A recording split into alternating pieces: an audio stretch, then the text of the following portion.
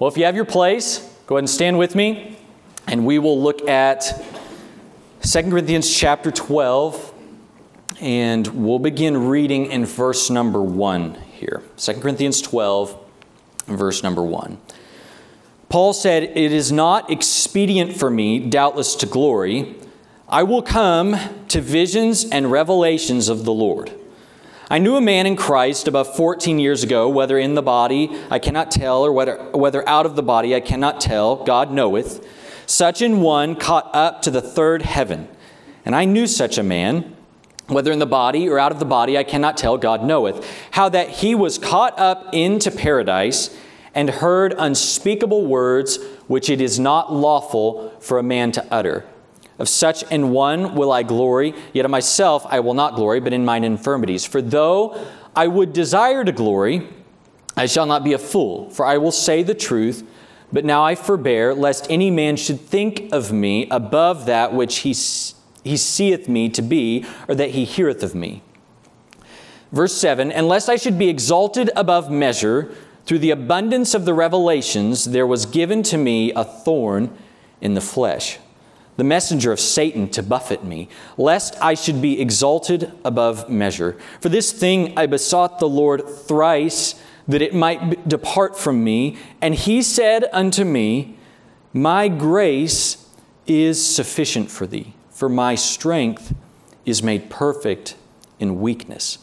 Most gladly, therefore, will I rather glory in my infirmities, that the power of Christ may rest upon me. Therefore, I take pleasure in infirmities, in reproaches, in necessities, in persecutions, in distresses for Christ's sake, for when I am weak, then I am strong."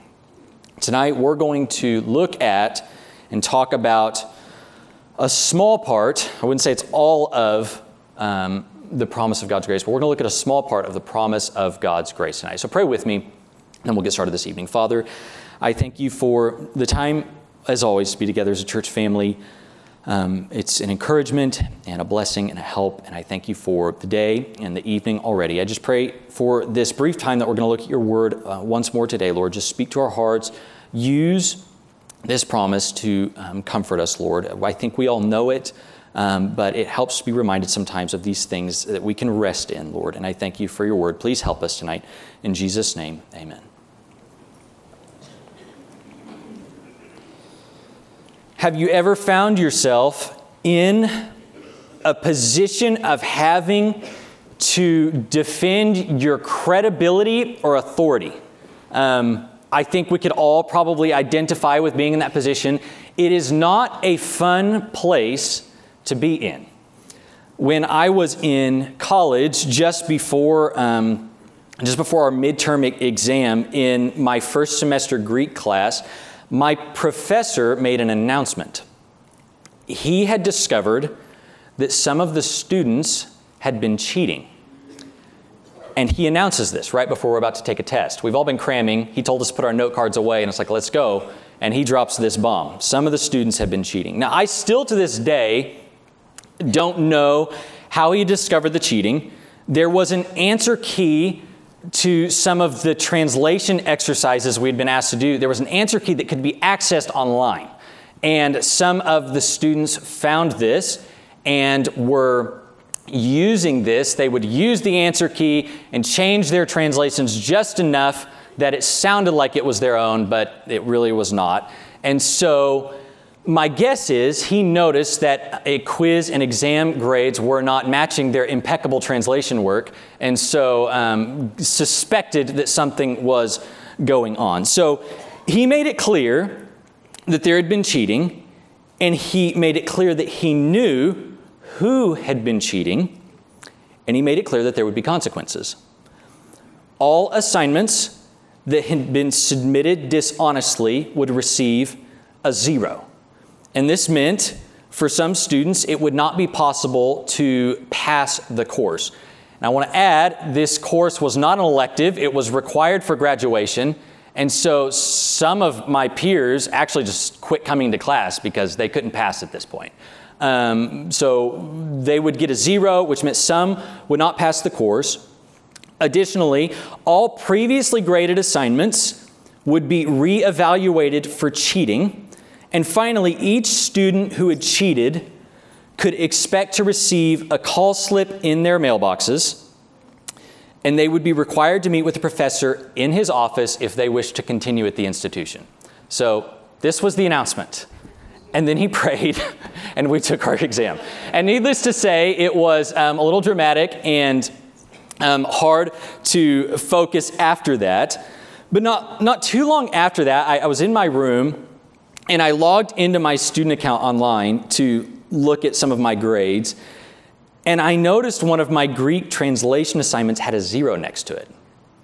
And in that moment, my heart, it went into my stomach and into my throat all at the same time. Like, I was just overcome with this anxiety. My professor thinks I cheated. That's immediately what I thought when I saw this 0. And I was overwhelmed with this anxiety. I almost immediately reached out to my professor and tried to schedule a meeting with him, but he told me that he was very busy and that it'd have to wait a couple days.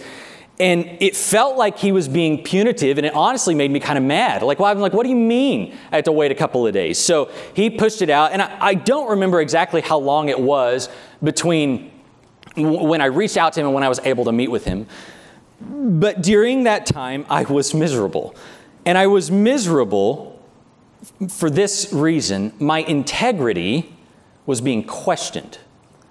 My credibility was being questioned. I had worked hard for the grades I had, and that was being called into question. My reputation was being called into question. And at the same time, there was this relational tension. I saw this man, my professor, around campus, and he treated me just like he always did, but I thought behind the smile, he thought I was a cheater. And so there was this relational tension. And so to make a very long story short, I did eventually meet with my professor, and he informed me that the 0 in the system was a clerical error. And I went, whew! Like, I didn't have to defend anything. He assured me, he said, if I thought you cheated, I would have already set up a meeting. So he made that very clear. But all of that to say, being in the position of having your credibility, your sincerity, and reputation challenged is not a fun place to be. That is not a fun place to be at all. But this was the position the Apostle Paul found himself in when he was writing the book of 2 Corinthians. Paul established the church at Corinth during his second missionary journey, and he had personally led many of these people to Christ. He had discipled them. He had led them in the truth. He worked to establish and ground the church, and he poured himself into these people as their pastor. He deeply loved and cared for them. But sometime after his initial visit to Corinth, a number of opponents of the Apostle Paul infiltrated the church. And they called into question his apostleship. They called into question his authority. They called into question his love and care for the church. They called into question his sincerity and integrity. They called him, a trickster. Someone, he was deceiving them. But most importantly, they called into question his gospel, which was very serious. So Paul would have been unaware of all this going on. There was not social media back then. This wasn't on Facebook.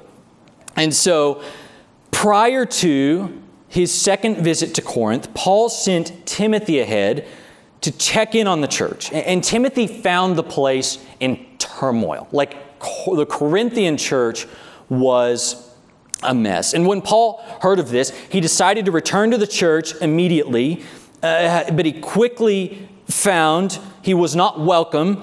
He actually described his visit as painful because of the church's open rebellion against him. And he decided it would be better to leave in humiliation than to retaliate on this second visit to the church.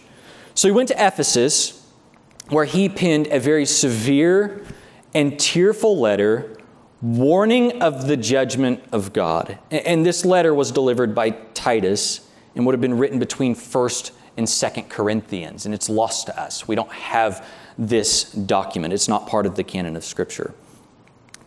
Thankfully, when Paul reunited with Titus in Macedonia, Paul learned that most in Corinth had repented. However, there was still a small subset of people that were in rebellion against Paul. So in our book of 2 Corinthians, Paul is continuing to address this challenge to his authority as an apostle and this challenge to his apostolic ministry. So he's both encouraging those who repented, saying, I am who I say I am. My gospel is true. And he's also giving those who were in rebellion against him one last chance, because when he comes, he's going to settle this. This is going to be fixed. And he's going to come back to Corinth. So this is all in anticipation of his third visit to the city. He's both trying to bolster the faith of the majority as well as give the rebellious minority another chance to repent. So in chapter 12, Paul is continuing to defend his apostleship by boasting in his credentials because the Corinthians forced his hand. Paul will go on boasting. And Paul makes it quite clear that this whole episode has been foolishness. It's been a waste of time and effort. It's forced Paul to lower himself to the place of defending his own ministry against these people, which he shouldn't have had to do. He said in verse 11, I am become a fool in glorying. Ye have compelled me. In other words, you forced my hand. You've made me lower myself to this foolishness in order to defend myself. And this is why he says in verse 1, I must go on boasting, verse 1 of chapter 12, though there's nothing to be gained by it. It's not expedient for me. I wish I didn't have to do this, but I must go on boasting. And so Paul says, I've outlined these things up to this point, some of my credentials, and we come now to the topic of visions and dreams. Okay? Paul outlined an extraordinary experience he had and the revelation that was given, both of which were certainly grounds for boasting. He mentions this all hesitantly. He doesn't really want to go there. He's being forced to. And you see Paul's hesitance to boast in his own experiences by the way he refers to himself in the third person. Okay, he refers to himself as a man he knew about 14 years ago. So he doesn't say I. He says this man I knew about 14 years ago. This man was brought to the third heaven. This is not the realm of birds and clouds or the realm of the moon and stars. This is the realm of angels and the realm of God. He was brought up to this place, and in the third heaven, in paradise with God, Paul saw and heard unspeakable things. And you and I can only imagine what this experience must have been like and what he must have seen and heard. Now, this is all very odd. It's certainly odd that it happened. This is not normal. If you've not figured this out, we don't usually get caught up to the third heaven. We don't know why God did this. We don't know what Paul saw or what he heard. It's only mentioned here in Scripture, and it's an extremely bizarre claim. And it's especially bizarre to us who were not the least bit superstitious. It's bizarre that he would say this. But what's Paul's point in mentioning it? This happened because it's in God's Word. Paul said it happened. But what's his point in mentioning it? He is cautiously, almost timidly, trying to defend his authority in his ministry. And he admits he doesn't want to boast about these things. The Corinthians forced him to. They forced his hand. He's setting himself up as one of God's chosen apostles, and he's using this experience as one of many defenses, as credentials defending his resume as an apostle. And this experience is certainly grounds for boasting. I just alluded to it, but I don't know about you. I've not had many visions and dreams. In fact, I've had zero that have revealed anything to me in this way. And this experience for Paul could have been the real clincher. This could have settled it for Paul. This could have sealed his argument. And we expect Paul to elaborate on his vision and to elaborate on what he saw. However, just when we expect him to boast in visions and revelations from God, he pivots hard. He pivots very hard and creates a paradox. He mentioned these visions as one of many arguments in his defense. But instead of boasting in these incredible, unparalleled, supernatural experiences, as he certainly could have done, he chose instead to boast in something that is so surprising to us, it's almost jarring. It doesn't make any sense. He chose to boast in his infirmities, his physical ailments, his weakness. And we're like, what? Why? Why would you boast in that? And how could you possibly boast in your infirmities? He had so much to go on. Why is he taking this tactic? He tells of a thorn in the flesh that was given to him. He references an infirmity that he suffered from greatly. And the Corinthian church very likely would have known what he was referring to. We do not. Many have speculated this could have been inner psychological or emotional struggles such as grief or temptation or even PTSD. I mean, this man was nearly stoned to death. He was responsible for murdering many Christians, personally responsible for the death of Christians before he was converted on the road to Damascus.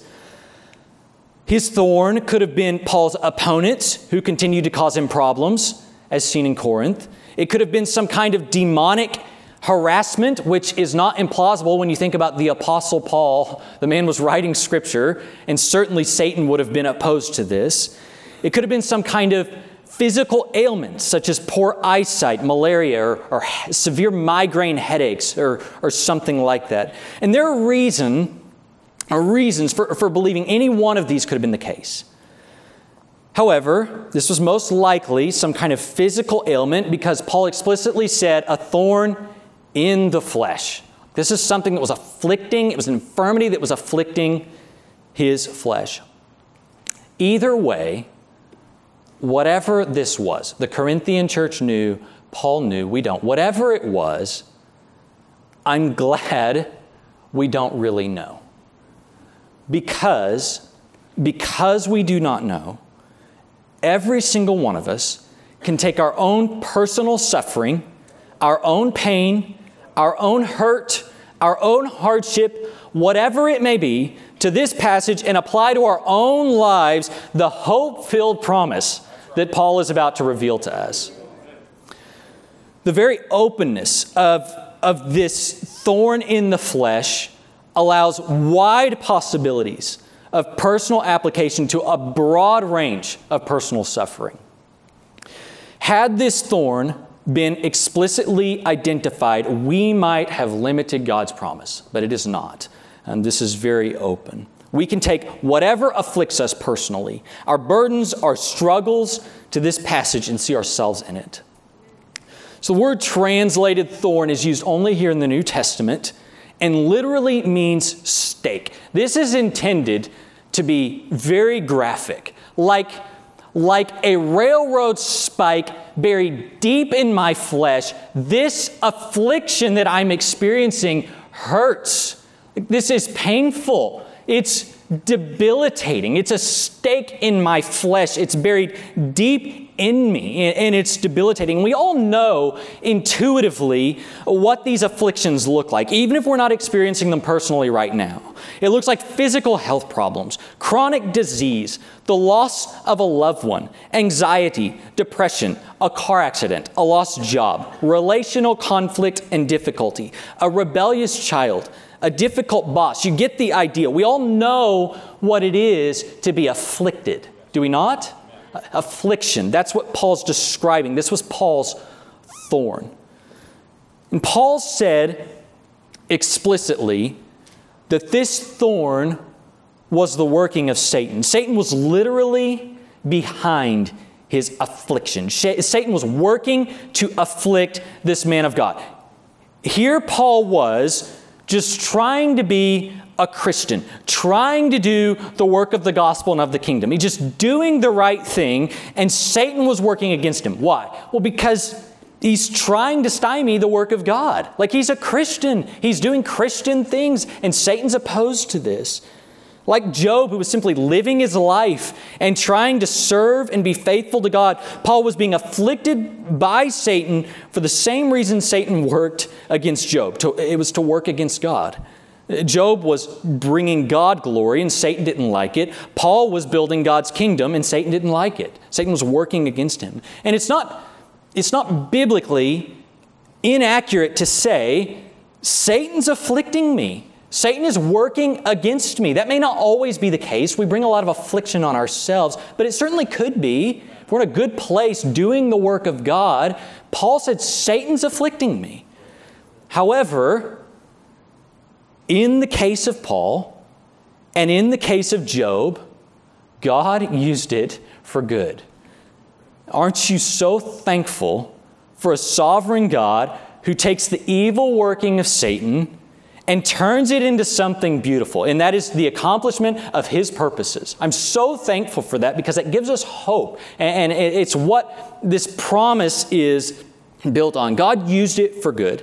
And it was to keep Paul from boasting, to keep Paul from being conceited.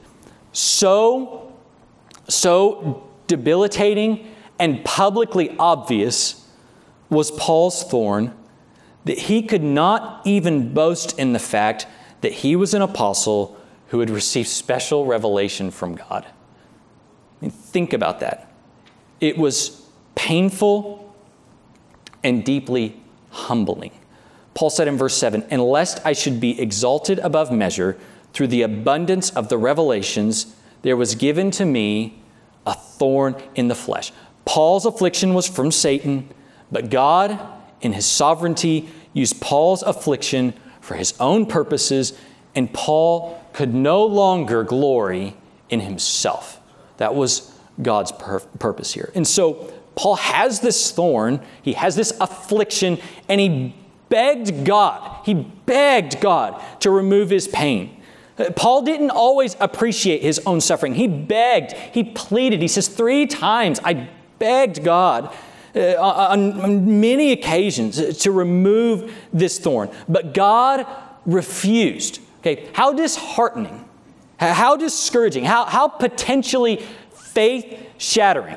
How many times have Christian people knelt down and begged God for deliverance? They said, God, please take the pain away. Spare his life. Clear my mind. Heal my body. Mend my relationships. And this was the prayer of Jesus. Father, please let this cup pass from me. He's in the garden weeping. Please spare me from this. And how many times have we prayed prayers like this only to have God say, no, that's not my purpose. That's not my plan. And it can rock our world. People do leave the faith because of those kinds of no's. It's faith shaking, if not faith shattering. So God said no. However, he didn't stop just at the no. God gave Paul one of the most wonderful, comforting promises in the Scriptures. And I told Ashley, I said, I hope I don't lose it tonight. I'm thinking about people in this room who have lived this, and it's real for them. He says, my grace is sufficient for thee, for my strength is made perfect in weakness.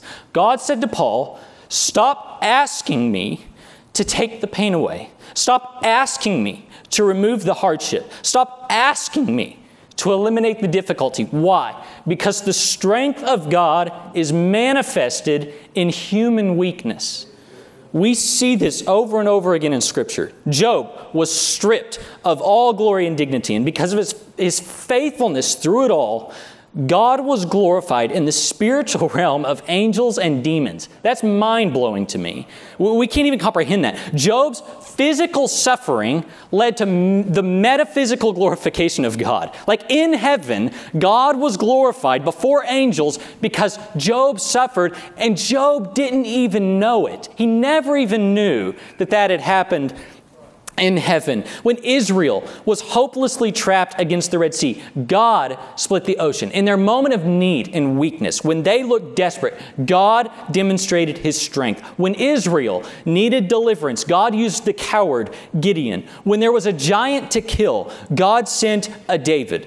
And 1 Corinthians 1:27 states it explicitly, God hath chosen the foolish things of the world to confound the wise. And God hath chosen the weak things of the world to confound the things which are mighty. In our ultimate example of this, Christ suffered the most horrific and painful death. And Jesus prayed, Father, please spare me from this. Please don't let me go through this. But God let him. He endured it, and Jesus was spectacularly glorified when God raised Him up. God's glory was most spectacularly displayed when the defeat was the ugliest. When hope looked so far away, that is when God made Himself known. It's when hope became near. When that happened through God, or through that weakness, God's magnificence and strength were most profoundly displayed. God said, Paul, you want deliverance, but I'm not going to do that.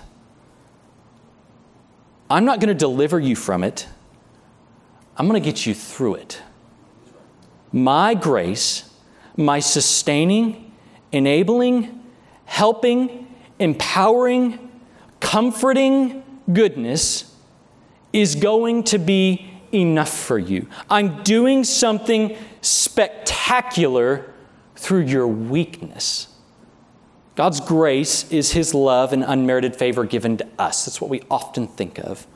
But it's also His power. It's His power to work in us and through us. It is the power of God that enabled Paul and enables you and me to get through the hardship that God is using for His glory. What a promise that is. Not only will He help me get through it, but He'll use it for good. Here's the thing about grace. It's not needed if we're not weak. God can't manifest His power if we're powerful enough. God displays His strength by enabling us in our weakness. So debilitating was Paul's infirmity that he could not boast in himself. Paul could not possibly boast in his own abilities. He could not possibly boast in his own accomplishments. He could not possibly boast in the visions and revelations he received. This was the Paul. This was the Apostle Paul who traveled all over the known world on 3 separate missionary journeys, preaching and teaching and planting churches as he went. He was inflicted by a physical infirmity so great and so obvious. Everyone saw it. Everyone would have looked at Paul and said, yeah, he didn't do that. That's how severe this was. And through it, God's glory was being displayed. In Paul's life, God received the glory because Paul obviously could not be the source of these great things. He was too weak. And it was apparent.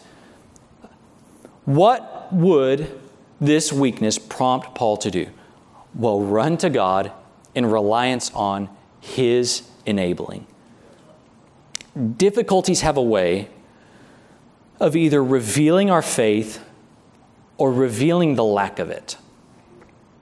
When our faith persists in the midst of pain and hardship, when we continue in the work of God's kingdom in the midst of affliction, it's a testimony to and evidence of our very good God. Because persisting in faith through pain and hardship and continuing God's kingdom work in the midst of difficulties, that's not natural. Like, if it was natural, we would all give it up. Okay? But that's not what happens. And we could all think of examples in this very room of people who have smiled through terrifying battles with cancer, obviously upheld by the grace of God. And their smile, their joy is unnatural. We know it's the power of God, the hope of Jesus Christ working through them. We could all think of examples of those who have lost children to disease and tragedy. A pain as a father of small children, I can't possibly imagine. I can't imagine that thorn, if you want to call it that. And yet they've continued to persevere in their faith, and they've continued to serve in Christ's church. They've continued to demonstrate the grace of God in their lives, and in so doing, they've held Christ on a pedestal. Like, they've glorified Christ through that hardship. We can all think of examples of those who have lost jobs, lost the means by which they provide for their family, and yet have continued to demonstrate faith in God's ability to provide. They've claimed as their own Psalm 37:25, "I've not seen the righteous forsaken, nor his seed begging for bread." And through these people, through their suffering, we literally see the power and effect of the gospel in their lives. Like, in the midst of the most horrific and terrible human experiences, we see God through people. This is truly paradigm shifting. If God is glorified through my suffering, if God is glorified through my hardship, if God looks big when I am small, if God looks strong when I am weak, and I'm on God's team, I can actually boast. I can find hope in. I can find glory in those things that bring me so much pain. Paul could actually be happy and find purpose in his weakness, in his pain, in his suffering. Paul's whole life was about the gospel of Jesus Christ. And so if Christ looked big because he accomplished something amazing through Paul's weakness, that was a win. That was a win for Paul. If we come through our difficulties with a greater, deeper faith, if we come through our difficulties obviously full of grace, the enabling power of God, we can rejoice because Christ has literally been glorified through our hardship. It's not in vain. The hardship is not in vain. And if Christ is glorified, that's a win because we're on his team. A point for Team Jesus is a point for me because I'm on Jesus' team. And we can rejoice in eternity knowing that Christ was glorified through our lives. This does not mean for a moment that our difficulties are trivial. This does not mean that the stake driven and buried deep in our flesh does not hurt, because it does. It hurts desperately. It's painful. But what it does mean is that we have hope. We have an incredible hope. What it does mean is that his strength is best manifested through our weakness. It means that because I'm one with Christ, Paul said it, when I am weak, then I am strong. Then I am strong. The fact that God's power is displayed in our weakness should give us courage to face anything in a deep, deep hope. So Paul went on in verse 10 to actually broaden this application. As the preacher, I don't have to do it. Paul did it for me in verse 10. He said, "For the sake of Christ, then, Paul chose to be content with weakness, insults, hardship, persecution, and calamity, because these things that at first appeared to be detrimental were in fact manifestations of the strength that was his through Christ." Paul made a choice. He made an active choice to be content in the midst of those things that were painful, hard and difficult, because his perseverance and faith through those things revealed the power of God on display in his life. So Paul broadened this way out. It became much bigger than his thorn. Paul chose to be content not just with his weakness, but with reproaches, or we might say insults or injury. So we can say it this way. When we face personal offense and choose to get over it, choose to turn the other cheek, we manifest the power of Christ in our lives.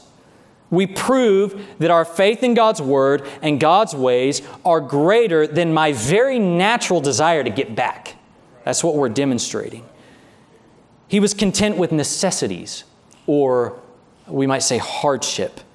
When we choose to smile in the midst of physical affliction, in the midst of health difficulties, we manifest the joy of the gospel. We demonstrate the joy that comes from the fact that all could be taken from me, even my very life, everything, but my soul forever belongs to Jesus Christ. And there's a joy that comes from that, and we manifest that joy when we choose to have joy through the hardship. He was content with persecution. When we persist in faith, even through the world laughing at us, we demonstrate that what we believe is real. Because if it wasn't, nobody would endure that ridicule. Nobody. Why would you? But it is real. And we demonstrate that through our persevering. He was content in the midst of personal distress, to experience loss and personal distress through the death of a loved one, and yet remain faithful to the work of Christ, is to demonstrate that He's enough. He's enough. Yes, this hurts, but He's what allows me to get through it. We can rejoice and be content in the midst of the most profoundly awful things in life because of this wonderful, hope-filled promise. My grace, my power is manifested through your weakness. The glory of God is manifested through our weakness.